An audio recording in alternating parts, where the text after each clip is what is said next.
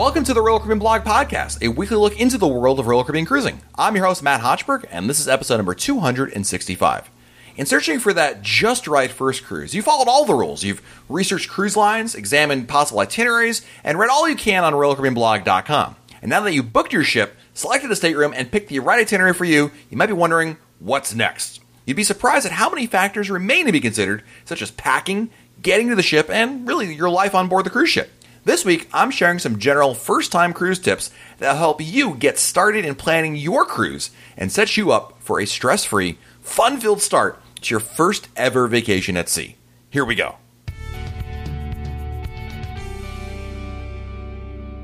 After spending days, hours, months, who knows how long, picking that perfect Royal Caribbean cruise, you've got the ship booked, the right stateroom, the right itinerary for you, and now you might be wondering, now what? So now what's next? Now that you have your first Royal Caribbean cruise booked, and quite frankly, there's a lot you can do. But on this episode of the podcast, I wanted to talk about and share some first-time cruise tips with folks that may be looking to go on their first Royal Caribbean cruise. This isn't necessarily an end-all, be-all of all advice you can get for a first-time cruiser, but I think it's going to basically be a clearinghouse of really important things to understand when planning your first Royal Caribbean cruise, because there's so much that goes into it, and hopefully this will maybe be just a jumping off point for somebody who is planning their first cruise. And really, once you have it booked in terms of which reservation you're going to go with and the sailing and the itinerary, now you can start really planning for that big day when you're going to arrive, even before that, quite frankly, but your first Royal Caribbean cruise. After you book your first Royal Caribbean cruise, one of the things I recommend doing sooner than later, in fact, I would make this like your number one thing to do after you book your cruise, and potentially maybe after you book your airfare to get to your cruise if that's something you're looking to do, but definitely gather your documentation, look at what you're going to need to actually go on the cruise.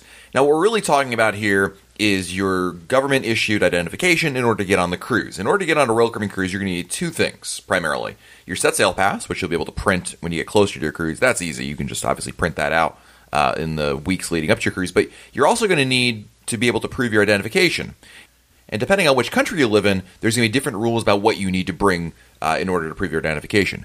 So our first tip is, if you're a resident of the United States, and this goes obviously for every other country that you're going to need to do this anyway, but if you're a resident of the U.S., while you can cruise potentially with a birth certificate and state-issued ID, get a passport. I know it costs more money, I know it's kind of a hassle, but get yourself a passport.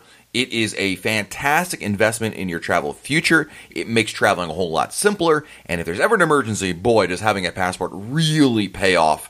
So definitely get a passport. And if you already have a passport, check the expiration date. Make sure it's not going to expire between now and your cruise date. And also keep in mind that some countries like Cuba require your passport not to expire within 6 months of travel. So like if you're going on a cruise to Cuba on January 1st and your passport expires in March, that's less than 6 months. You're going to need to renew it before then. So do all those kinds of things. Next up is packing, and this is, I think, a topic that gives a lot of people anxiety more so than perhaps any other thing other than actually booking the right sailing or whatnot and making, sure they're on the right cruise for you. But packing is one of those things that can be, frankly, overwhelming for a lot of first-time cruisers because there's just so much to consider, and you're worried about not having the right stuff, overpacking, underpacking, and everything else in between. Now, I'll also refer you to episode 188 of the Royal Caribbean Blog Podcast, as we talked about packing in depth, about how to pack for a cruise.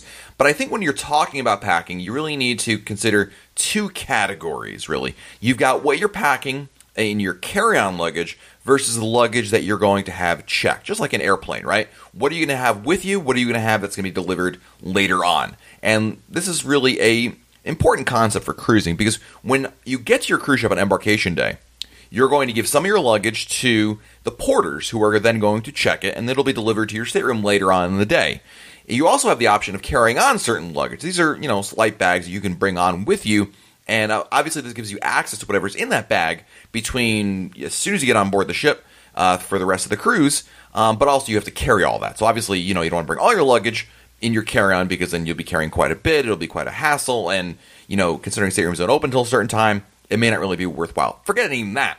I just don't want to carry my own luggage all the way around. There's a lot of lugging around. Let someone else deal with all that stuff. You should begin your vacation with the least amount of stress and or physical labor required. So I like to give the porters as much as I can. But it is important that you keep certain things with you, such as your ID, documentation, your wallets, bathing suits, cameras, electronics that can break easily, medication, your sandals, sunscreen, even a change of clothes and toiletries are really important. These are things you want to keep with you because you may need them between when you go to check in for your cruise and when your luggage actually arrives.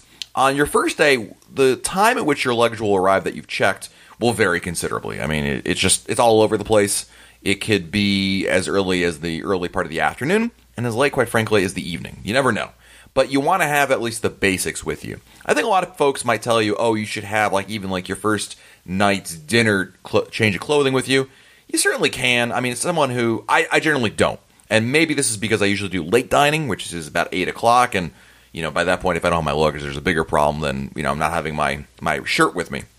But I'll tell you that you should have what you're going to need for that most of the afternoon. And a great tip is, packing your bathing suits, because on embarkation day, a lot of times the pools are, empty because a lot of people don't have their bathing suits. They put all their bathing suits in their checked luggage, and so they don't have access to it. And for kids especially, boy, being able to take advantage of the pool on embarkation day is a great way to start the cruise.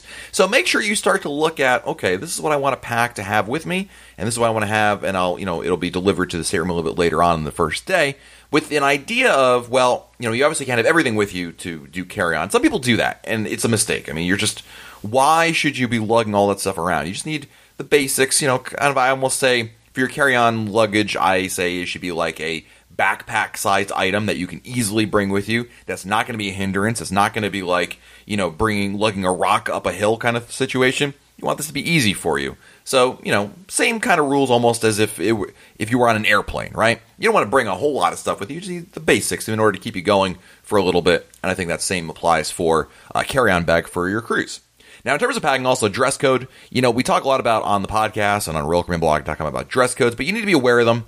A couple tips about that. Number one, look at a past cruise compass for your upcoming sailing. So if you're going on Oasis of the Seas 7 nights, go to RoyalCaribbeanBlog.com, go to our cruise compass section, look for a past cruise compass for an Oasis of the Seas sailing, of which we have many, and you'll be able to find exactly how many formal nights there are versus how many casual nights, and pack accordingly. And again, we have plenty more content on the blog about dress codes, what they mean. But of course, don't freak out about it. There's not nearly as formal as the phrase formal night might infer. And second, you just want to make sure you have the right thing. Some people want to be able to dress up for things like if they have 60s night or the White Hot Party or other events like that, and you want to be prepared for it. This is one of the best ways, and quite frankly, the only way that I'm aware of, in order to be able to plan for it. So that's really important. But otherwise, the only thing for packing would really be, what you want in your stateroom. Common things you might want to pack for your stateroom would be a USB hub. Don't bring a power strip. These days, Royal Caribbean is really stringent about bringing power strips, especially ones that have a surge protector on them. So just to make it simpler on yourselves, just get a USB hub. And the reason is because, quite frankly, what are we plugging in these days in our room, right? Everything uses a USB charger anyway, right? It's a camera, it's an iPhone, even laptops can be charged via this way now. It's a whole lot simpler. You can buy a lot of inexpensive ones on Amazon. They work really, really well, and I think it's a really good idea. But you also want to, look for any other cabin amenities that might be of interest to you. So people get those magnetic hooks, people to add more storage options for you. You have the possibility of maybe bringing a DVD player if you really are interested in something like that, a travel alarm, clock. These are all things that, obviously going to vary from person to person on what's personal preference, but these are things you want to look at. Now, in terms of embarkation day, getting on board the ship, your cruise is here. Of course, one of the things I always recommend is always arrive to your cruise port at least a day before your cruise. So if your cruise is supposed to leave on a Sunday, get there on Saturday or even earlier than that. Start your vacation earlier, which is always a nice perk. And B, it allows you to guard against travel delays. Flight delays, flight cancellations, flat tires, things that are going to get in the way of you getting to your cruise on time. So just an easy way to avoid a lot of travel stress. So get to there early. Now, when he talks about actually arriving to your ship on embarkation day, one of my favorite tips is get there as early as you can. Most cruise terminals in North America, anyway, open up about 10 a.m. You don't need to get there quite that early, but I would advise to get to the cruise terminal earlier than later. And by earlier, I would say in the 11 o'clock a.m. hour is usually a really good time to get to any cruise terminal. The reason is you're going to beat the crowds because most people show up around noontime or later, and you're also going to get on the ship sooner because Royal Caribbean usually boards in the order in which you arrive. Now, they do prioritize folks that based on their Crown and Anchor Society status, but still, the earlier you arrive, the earlier you will board. bar none. That's the bottom line, and that's why I think, hey, if you pay for this cruise and it's the same cost whether you board at 11 a.m. or 2 p.m., you may as well get on earlier, take advantage of what the ship has to offer, start your vacation even sooner. It's all that good stuff. So definitely get there early. No matter, and here's another tip, by the way, Royal Caribbean, upon your online check-in, is going to give you a check-in time. You can ignore that. It's a suggestion, not a requirement, and it is certainly not enforced. So you may as well get there early and get on board. And once you are on board, one of the best things you can do on embarkation day is explore the ship. Start walking around, see where everything is, get your bearings. It's really important on embarkation day to explore the ship as much as you can. This is not only an opportunity to learn where everything is, but also an opportunity for you to be able to, see what the ship has to offer. Maybe you'll have an opportunity to take a spa tour, which, by the way, are complimentary, and maybe even book a spa service, make specialty restaurant reservations, maybe book a shore excursion you've been waiting to maybe book. There's a lot of possibilities for things to do, but also just get a sense of where everything is and maybe even discover something you weren't aware was on your ship. So get on board and get yourself organized as early as you can. The more time you have on board the ship, especially on embarkation day, the more time you have to do all these kinds of things. On embarkation day, there's going to be something called the muster drill, or maybe some people may call it the safety drill. It's a mandatory drill that everybody has to do when you get on board a Royal Caribbean cruise. At some point, usually in the mid-afternoon or late afternoon, before the ship sails away, everyone's going to have to go to their muster station. This is basically your evacuation drill, where you go and you practice and learn about what to do in case of an emergency. It's very similar to what happens on an airplane when they go through the safety check. The only difference is you have to go somewhere instead of staying in your seat. And everyone has to do it. No way around it. It is just the nature of it. It doesn't take that long, usually about 30 minutes or so. It depends, of course, on how long it takes people to get down to where they have to be. But, you need to go do it, and be forewarned that crew members will go around to make sure that you're not like hiding in your cabin. Just do it. It's one of those things you need to do. But it's over quickly, and before you know it, it's time to really set sail, which is really, really nice. And the other thing you want to do also on embarkation day is you'll get a copy of it when you board, or if you don't, make sure you ask for one upon check-in, which is the ship's daily newsletter, which is called the Cruise Compass. This is an indication you're going to get one every day in your room, but on embarkation, it's really important because it's going to give you an idea of what activities are lined up for day one, what venues are open. It's a really good opportunity for you to kind of figure out the important things for the first day, and maybe even learn about stuff. Heck, if nothing else, it's reading material for when you're waiting in the cruise terminal. So definitely check that out on vacation day. A good tip is to read that Cruise Compass and throughout your cruise, because the Cruise Compass will be delivered to your stateroom every night. Your stateroom attendant will give you a copy. It'll be waiting for you usually when you come back from dinner / your evening entertainment. And you can take a look at that and see what's coming up the next day. My recommendation, and I've learned this from experience, is read the Cruise Compass the night before. Because inevitably, if you wait for the next day to read it, you can say, I'll read it at breakfast, no problem at all. But you may oversleep and or miss an activity you would have wished you have gone on. So definitely something to take a look at. And like I said, every day and ideally the night before. In terms of shore excursions, one of the things I would recommend doing is, before you ever get on your cruise, book and plan your shore excursions before the cruise, if you can. It's not always possible, and some ports it's not necessary all the time, especially if you've been to that port before. But in my experience, the best thing you can do is leverage the power of the internet and look at all options and research what you want to do before your cruise. I think it's really important to, always weigh a excursion that Royal Caribbean offers versus an excursion that you can do on your own. But no matter which way you go, and there's pros and cons to both, you want to plan as much as you can beforehand for a couple of different reasons. Number one, you're going to have the greatest opportunity to see all available options if you do it before the cruise. Number two, you're going to have the greatest availability, because if you wait to get on board the ship, a lot of the excursions, especially Royal Caribbean ones, may book up. And it's not always the case. I think certain itineraries book up faster than other itineraries. But the bottom line is, you don't want to ever say, I found the perfect itinerary for me, only to realize it's been booked up. So definitely do it as far out as you can. You don't have to go crazy and book your excursions, 6 to 9 months in advance. But I would say, once you get within a couple months of your cruise, it's probably a good idea to start looking at these kinds of things and see what's of interest to you. And as soon as you know you want to book something, you may as well book it. There's very little risk in booking a shore excursion in advance. I mean, certainly Royal Caribbean will always give you your money back if you change your mind, and within 48 hours of the tour, I should say. So obviously you can't go in the morning of and be like, I don't want to go on the tour anymore. But, if you book the tour today for a cruise you have coming up next year, and a month or two from now or whenever you decide, I really don't want to go on that excursion anymore, I'd rather go on this one, well, you still have that option to cancel it. And most third-party excursions allow cancellations. I mean, I can't honestly think of an excursion that doesn't offer a full money back on cancellations as long as you do it within, before a couple days before the excursion. So you should have no problem there at all. And I definitely recommend, again, booking your shore excursions as early as possible.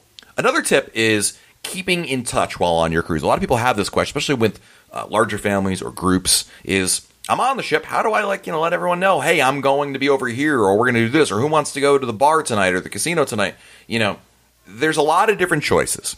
In my opinion, there are two simple choices involved, and I'm going to make. This is not the only two choices, but I feel like these in 2018, as of the recording of this podcast, these are the two best practical choices available to you for staying in contact with other people on board the ship. Number one is for everybody to buy an internet plan and then to all agree on some sort of messaging app to use, whether it's Facebook Messenger, Skype, WhatsApp. You can even use sometimes your phone. If you have iPhones, as an example, your iMessage can use data instead of cell signal to work. That works quite well. And I feel like this is a good option because it's simple. Everyone has a phone anyway, so really it's, if you don't have a phone, you're probably too young or too old to have one, I suspect, and that will be an issue for you to stay in contact. But I will tell you that since everyone already has the device, and these days everyone likes being connected anyway, and being able to, not only communicate with those on board the ship, but also be able to communicate with folks and friends and family back home, there's lots of benefit to going that route. It is a little expensive because you have to buy an internet package for everybody, right? Or at least enough internet package access for folks that, need to have it, right? So as an example, family of 4. Well, you may not need it for the kids, but maybe you and your wife need one, right? That's an example. So you need a 2-device package. Kind of going that route. And obviously, for larger families, maybe just be one per family may be sufficient for just being able to stay in contact. So there's that. If you're looking for a potentially cheaper option, I say potentially with an asterisk, I'll get to that in a second, is you can actually just text. One of the faux pas you'll read about quite often is, when you get on a cruise ship, turn off your cell phone, put it in airplane mode because the roaming charges are crazy. And those people are right, actually. The roaming charges for phone calls and data use while on a cruise ship can be really, really large and really awful, and you get a monster bill, and it's really, really bad. But text messaging, as in SMS messaging, is actually not that expensive while roaming. Depends on your carrier. Check with your carrier. But in most carriers, especially ones here in the United States, incoming messages are free even while roaming. And to send a message, depends on your plan, is as cheap as 5 cents or maybe 50 cents a message. Now, again, depending on how much you text, that may or may not be a better deal financially than going with an internet plan. Keeping in mind that, a Voom internet package is going to cost you probably about, the ballpark of, 15 to $20 a day for every day of your cruise. Versus if you're texting, heck, again, incoming message is free. Sending, let's assume 50 cents a message. You send, even, 10 messages a day, you're only up to $5 for your roaming charge per day, which is still significantly cheaper than the internet package, right? And again, everyone has their phone. As long as you set up your phone correctly, in terms of, putting in airplane mode, but allowing texting to go through, or disabling your voice and not taking phone calls and not using your data, it requires a little more, I think, setup to make sure you're not going to incur those monster charges. But texting actually while roaming is not that expensive. And assuming you're not texting like a millennial might, I think you'll probably be in a pretty good spot for being able to use that and, quite frankly, save a lot of money. A lot of people think about it's going to be very expensive, but texting is really, really not. So definitely something to keep in mind. Also, before your cruise, you want the topic of cruise insurance. And we've talked about this in various times in the podcast, usually in the listener question part. But I want to go over it here because this is an important factor. A lot of times people wonder, should I get travel insurance for my cruise? And the answer is, it depends. There is no set answer. I think it really depends on your risk tolerance, what is important to you, what is kind of your concerns, and what your risk factors are. If you're in generally good health and you're not the kind of person who's at the doctor all that often, perhaps travel insurance is not necessary. When I first started cruising, I never got travel insurance. It wasn't until fairly recently that we started getting travel insurance. Because for quite a while, I think I, was just one of those people who says, well, it'll never happen to me kind of thing, which is, look, odds are in most insurance cases, it doesn't happen to you. Statistically speaking, it's just that 1% when it pops up, boy, does it hurt, right? But, as we got older, there was a situation in which we had a health scare. Nothing happened. Like, it was all good. But after that, I was like, I'm not playing this game of should we get travel insurance anymore. I'm just going to get it. It's just, I'm going to pay a little bit more money. But for me, I'll be able to sleep easier at night. And personally, that was worth it to me. For other people, it may not make a whole lot of sense. And for other people, it's just a must-do, right? Travel insurance covers a lot of different possibilities. You need to not only just buy travel insurance, but also look at what the plan covers. Because a lot of people, I think, assume what the plan covers versus what it doesn't. So read the policy, be very certain about what it covers, and be clear on it. The classic example of why it's really important to read travel insurance is for hurricanes, right? A lot of times people get freaked out about hurricane season, and oh boy, what if there's a storm? Well, gee whiz, I'm going to get travel insurance to protect me. So they get travel insurance, and then, it gets to their cruise a month before, and oh look, there's a storm coming, right? It's going to go right where our cruise is going. Well, you know what? It's okay, because I got travel insurance. I'm going to call my travel insurance company and cancel, because I'm not even going to get near that thing, and I'll be all set, right? Well, not necessarily.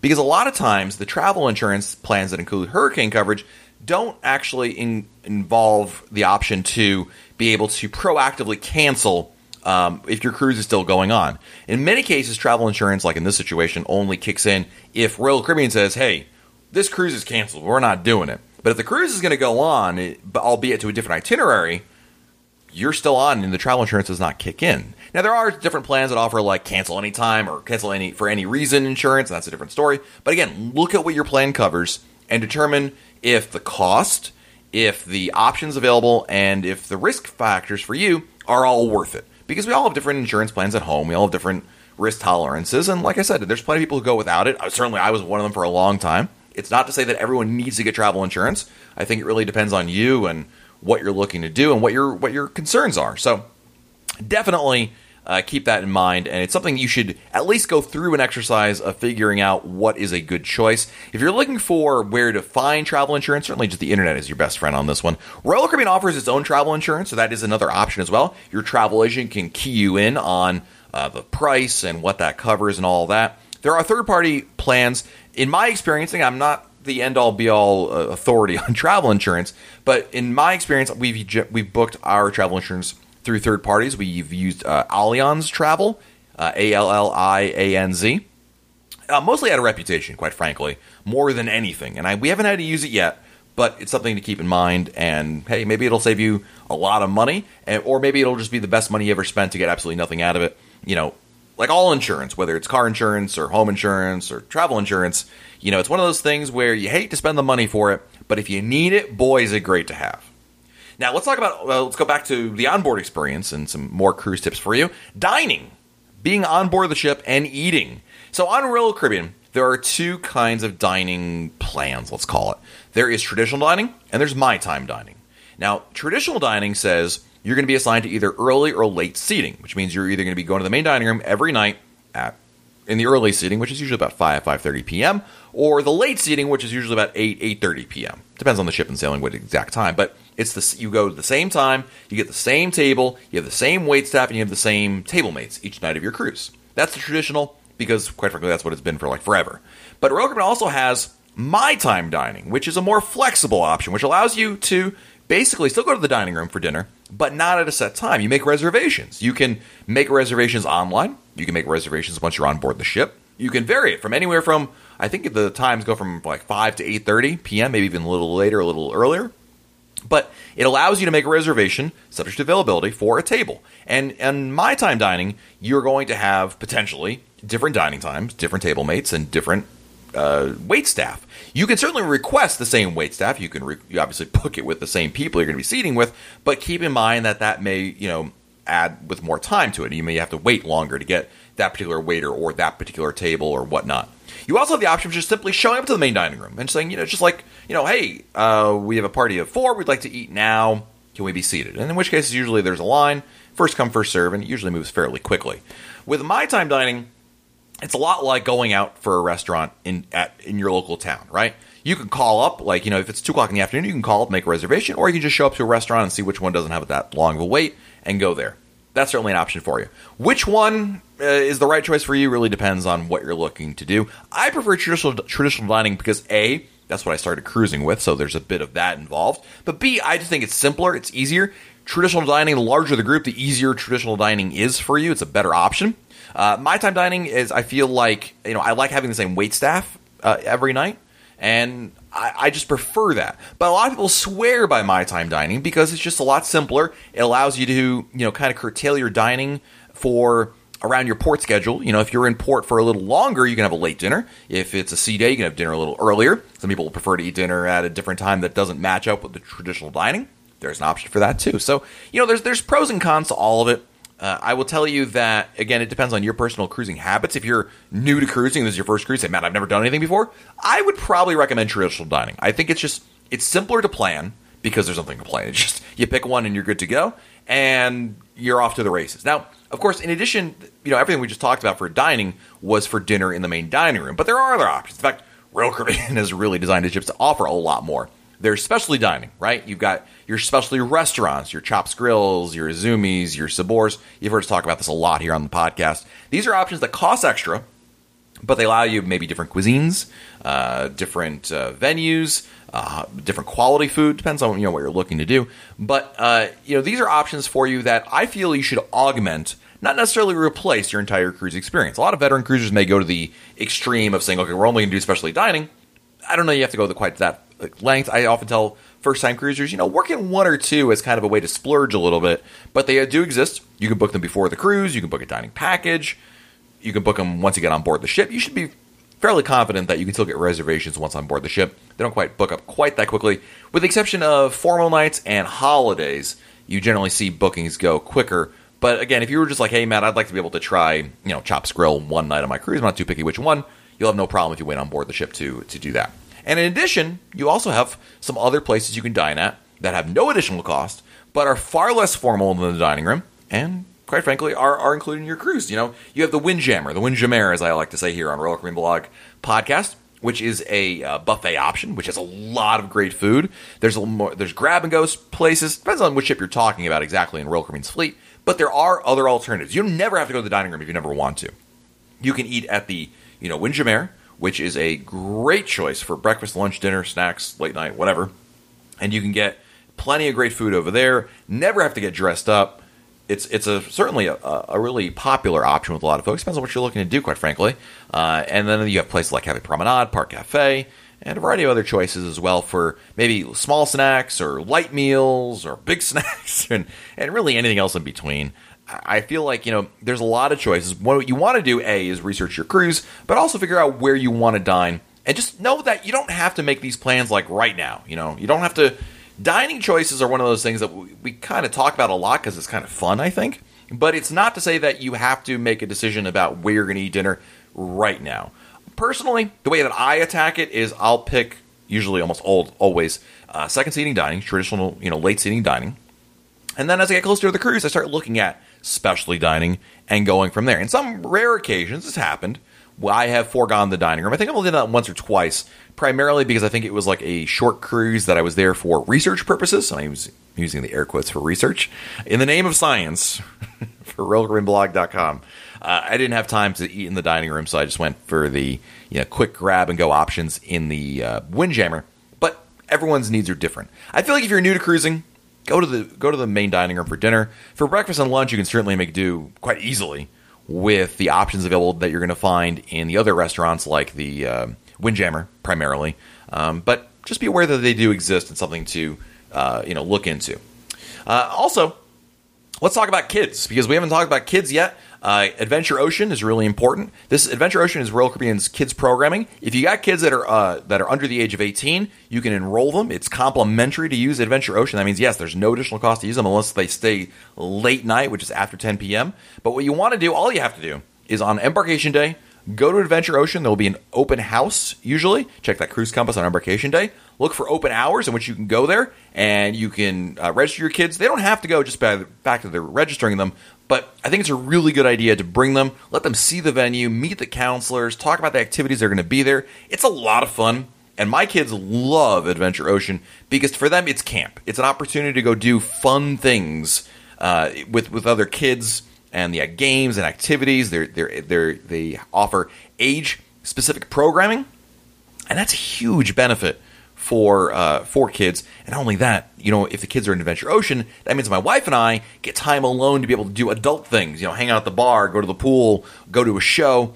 Enjoy dinner without anybody bothering us. These are all things that are really nice. So it's definitely, win-win for everybody involved. But definitely go to Adventure Ocean on embarkation day and register then. The kids don't have to go by virtue of the fact you're registering them, but it's a really good idea to get that kind of under your belt and kind of, all set to go. And lastly, let's talk about the end of the cruise and what you have to do kind of when the cruise comes to an end after you stop crying. Maybe we won't stop crying.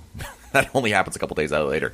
Let's talk about gratuities, because during your cruise, you're going to offer gratuities. Gratuities at Royal Caribbean come in a couple different forms. You have auto gratuities, which are if you do nothing, if you just sit there and fold your arms, every day of your cruise, every night of your cruise, I should say, you're going to get assessed an automatic gratuity charge. Basically, on your SeaPass account, that's the onboard account you have, Royal Caribbean will charge a daily amount that pays for gratuities that go towards your wait staff in the main dining room and your stateroom attendant. So there's nothing extra you have to do. It'll just be on your SeaPass account, and then at the end of the cruise, obviously, you'll have that bill to pay off. Either it'll automatically go on your credit card, or you have the option of always going to guest relations and paying it through cash or some other means of which that works for you. You also have the option of, before your cruise, prepaying your gratuities. And you might be wondering, well, why would I want to prepay my gratuities? The reason why I do it all the time is to help break up the total cost of the cruise. Instead of getting that bill at the end of the cruise, which has your gratuities and the ice cream you bought for your kids and the shore excursion you ended up booking and, the t-shirts you thought were cool and all those other bingo games, rather than getting that big bill at the end, I like to spread it out as much as I can.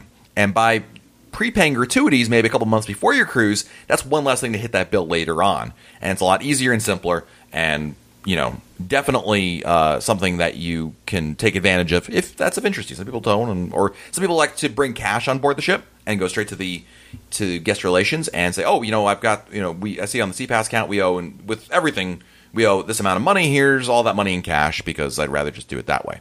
Now, for gratuities, you do have the option of going to guest relations and asking to have gratuities removed with the idea that you're going to give your own gratuity amount. Sometimes people like to give more. Sometimes people get less. Some people prefer just to give the same amount, but do it in person, a firm handshake. Here's the money. Thank you for a great time, blah, blah, blah. You can certainly do that. Keep in mind, you absolutely, positively need to tip. It's just part of the Royal Caribbean structure.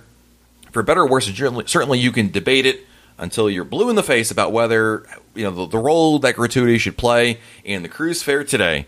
But as it stands right now, you still have to give tips. It's just the nature of it. And the automatic gratuity makes it a whole lot simpler. Back in the day, you had to get little envelopes and put money in there and hand it to them. It was always weird and awkward. Now there's none of that. It's all automatic. You can make it a whole lot simpler. So for your first cruise, if you don't worry about it, all you have to do is just let it go automatically and you'll be all set.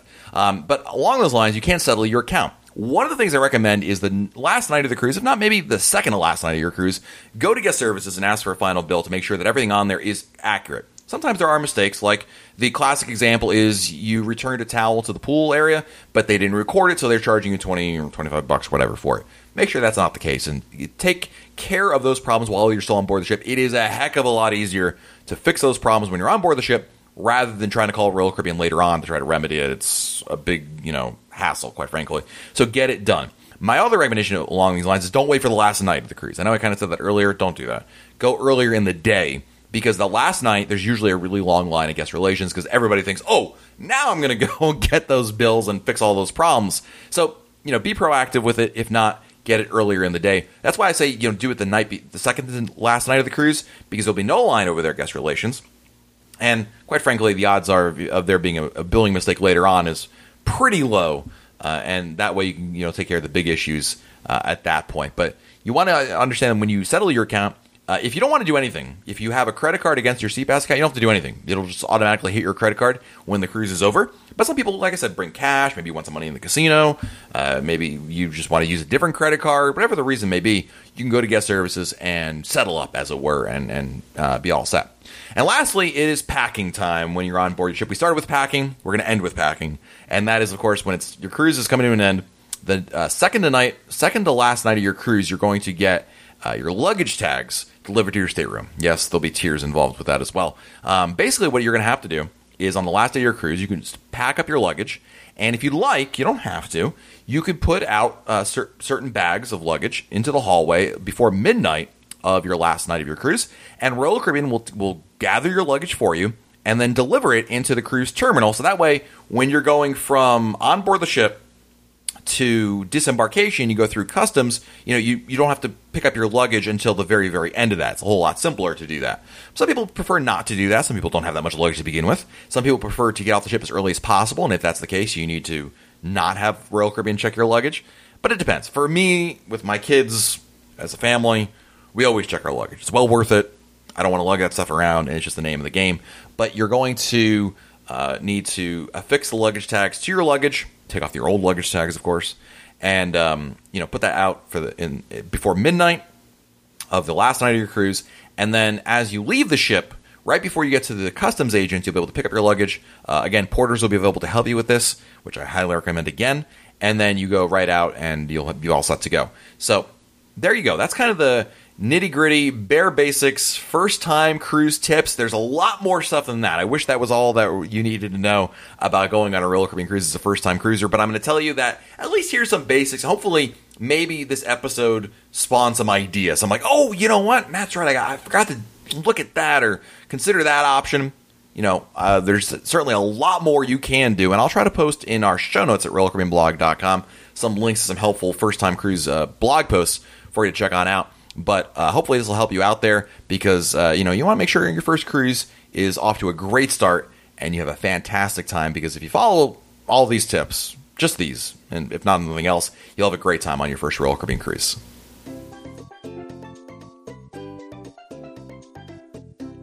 All right, time to answer your listener emails. This is the part of the podcast where I dive into the Royal Caribbean blog inbox and answer your emails about Royal Caribbean. You can always send me your email by sending it to Matt, M-A-T-T, at RoyalCaribbeanBlog.com.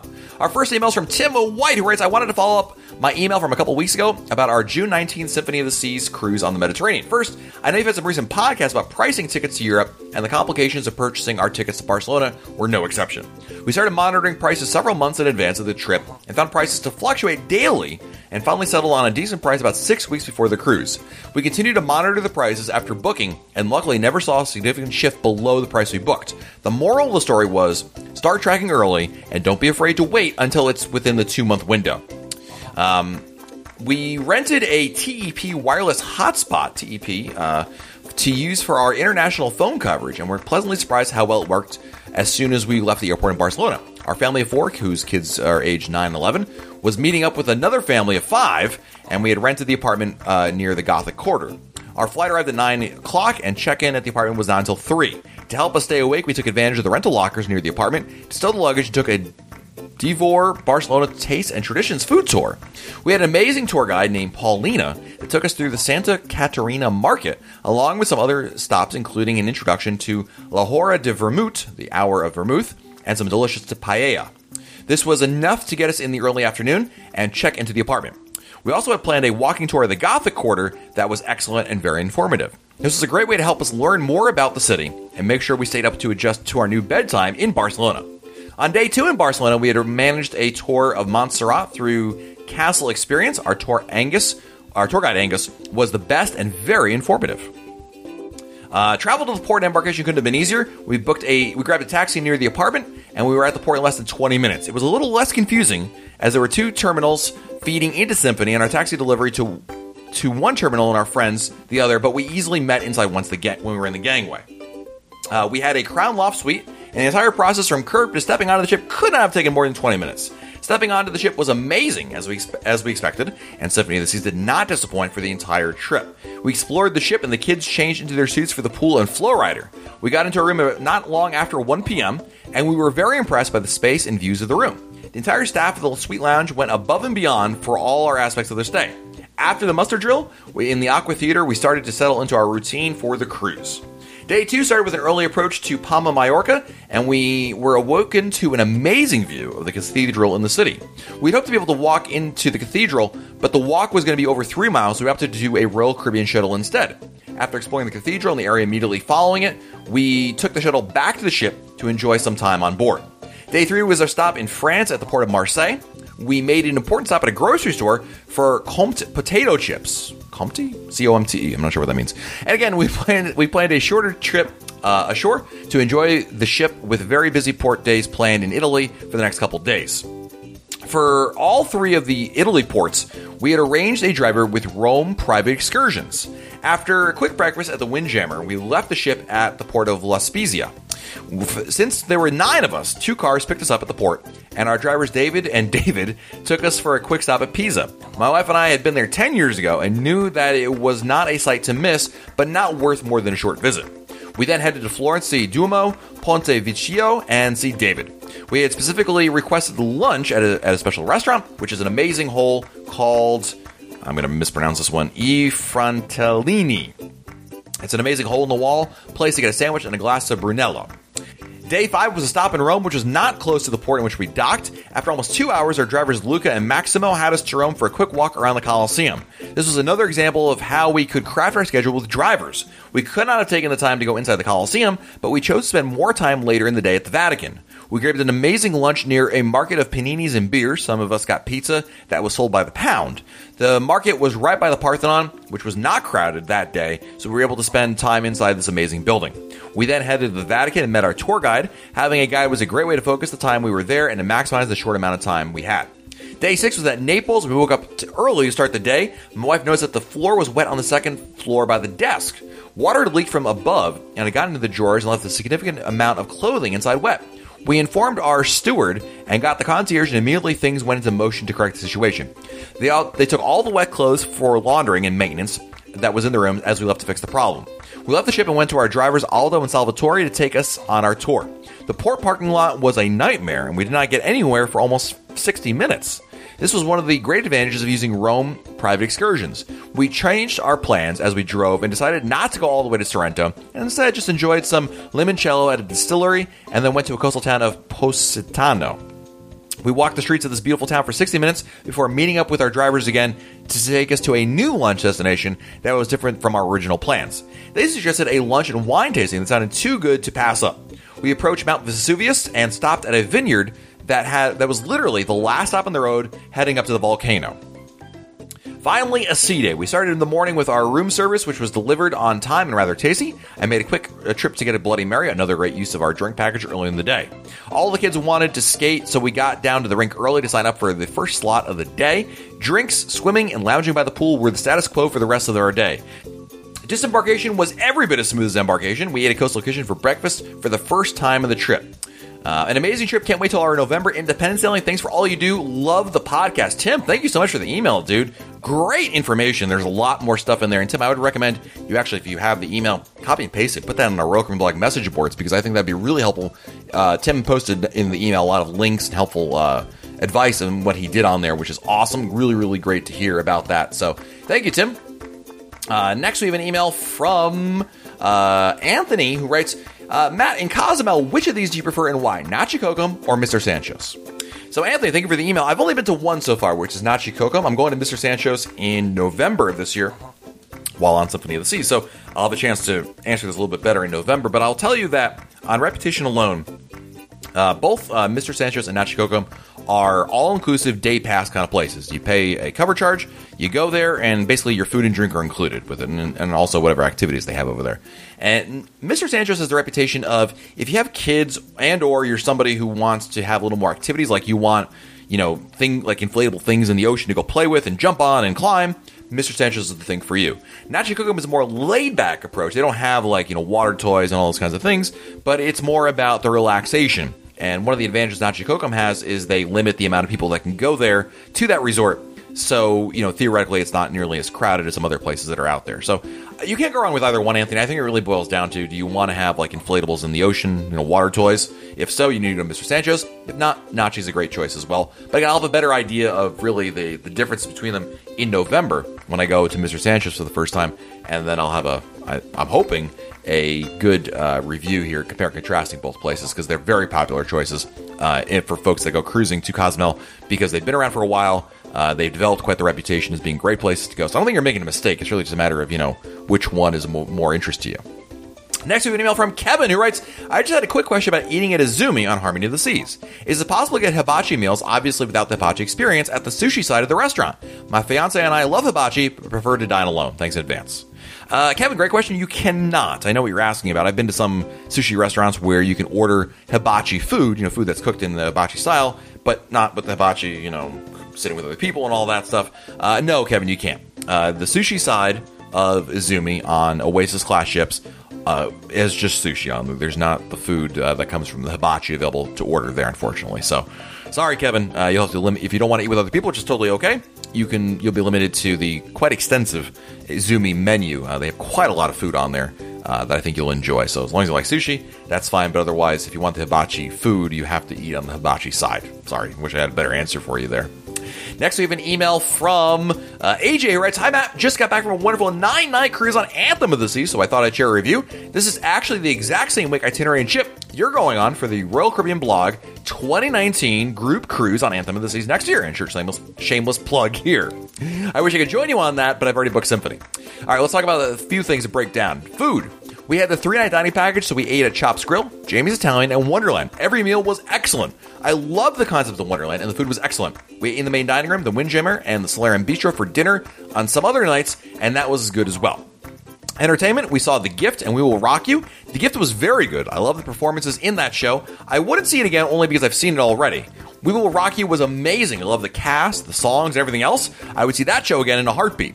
One thing I learned from talking with some of the band members was that each member of the band in the show had to be selected by the band Queen themselves. They said it was such an honor to be picked.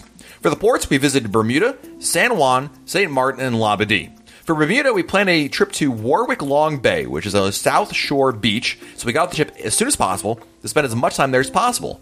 There was a quick downpour while on the bus, but other than that, we had great weather. We spent a few hours at the beach, and then had lunch at our favorite spot in Bermuda, the Frog and Onion Pub in Dockyard. If you or any of your listeners are going to Bermuda soon, definitely eat at the Frog and Onion.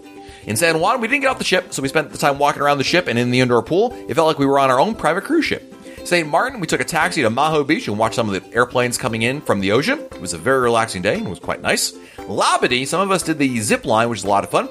I would totally recommend it for someone who hasn't done it before. After that, we met up with the rest of our group and spent several hours at Nellie's Beach. We actually thought we were at Columbus Cove until I realized that there was a sign for Columbus Cove pointing to the beach over. On board the ship, we did several activities on board, including the Flow Rider, iFly, bumper cars, trapeze school, and North Star. Each activity was so much fun. Shout out to Gustavo, our amazing iFly instructor. Overall, we had an amazing cruise and would love to do it again in a heartbeat. Sorry for the long email. Keep up the fantastic work on the blog and podcast.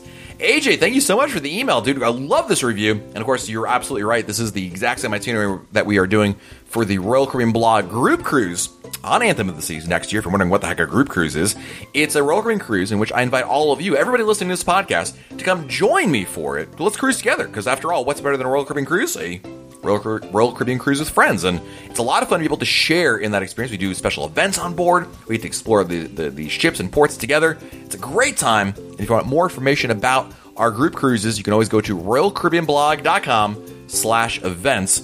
This one that AJ is talking about is on July 4th, 2019, out of Bayonne, New Jersey. It's a 9-night going to Bermuda, San Juan, St. Martin, Labadee. It's an amazing itinerary, I got to tell you, and I can't wait to do this one. And I'm hoping that many of my friends here on this podcast will be able to join us for it too. So again, if you want more information, you can go to royalcaribbeanblog.com/events, royalcaribbeanblog.com/events. And our last email is from Don, who writes, "Hi, Matt. I'm relatively new to the blog, and I'm enjoying catching up on your prior podcasts. I have a few questions regarding onboard credit. Number one, we have an upcoming cruise, and the cruise planner shows we have $100 onboard credit. If I book an excursion and apply onboard credit, then later cancel the excursion, is the onboard credit placed back in the account for reuse, or is it just lost?" Well, Don, the answer is it's pushed back immediately. If you book something in the cruise planner before your cruise and you use Royal Caribbean's onboard credit that they're giving you, and then you cancel because you decide later on you want to do something different or reprice or whatever, the onboard credit comes back to you immediately as soon as you cancel it. So easy peasy, good to go. Second question, Don writes, is I believe I'd heard that if you book a cruise at Next Cruise Desk, you will receive onboard credit relative to the amount of deposit you put down. Although this policy may have changed, I'm only up to episode 31 in my endeavor to catch up. If this is the case, could you use that onboard credit on the subsequent cruise to then put down the deposit on another cruise? Basically, I think you'd be putting down a deposit once and then using house money for future deposits, or is there something that says you have to use new money for your deposit? Thanks for all the great work you do and keep it up. Don, thank you for the email. When you make any reservation at the Next Cruise office, you cannot put it against your SeaPass account. You have to use a new credit. It goes against your credit card. It's got to be new money, as it were. So Don is saying basically, if you keep on having onboard credit against your account, you perpetually keep making bookings each cruise you go on. No, you can't do that. You have to keep when you go to the next cruise, they're going to ask you, okay, which credit card do you want to place this against? There's the one that's obviously on your SeaPass account you can place that against, or a different one, but it'll go immediately against that rather than onto your SeaPass account, Don. So, sorry, your little strategy there may not work, but still get you on a cruise, so that's the important thing. Awesome. Well, thank you, Don. Thank you to everybody for this listening to this episode of the Royal Caribbean Blog podcast. Of course, you can always send me your emails by sending an email to Matt, M-A-T-T, at RoyalCaribbeanBlog.com. Matt at RoyalCaribbeanBlog.com. So until next time, I'm Matt Hochberg, and we'll talk again soon.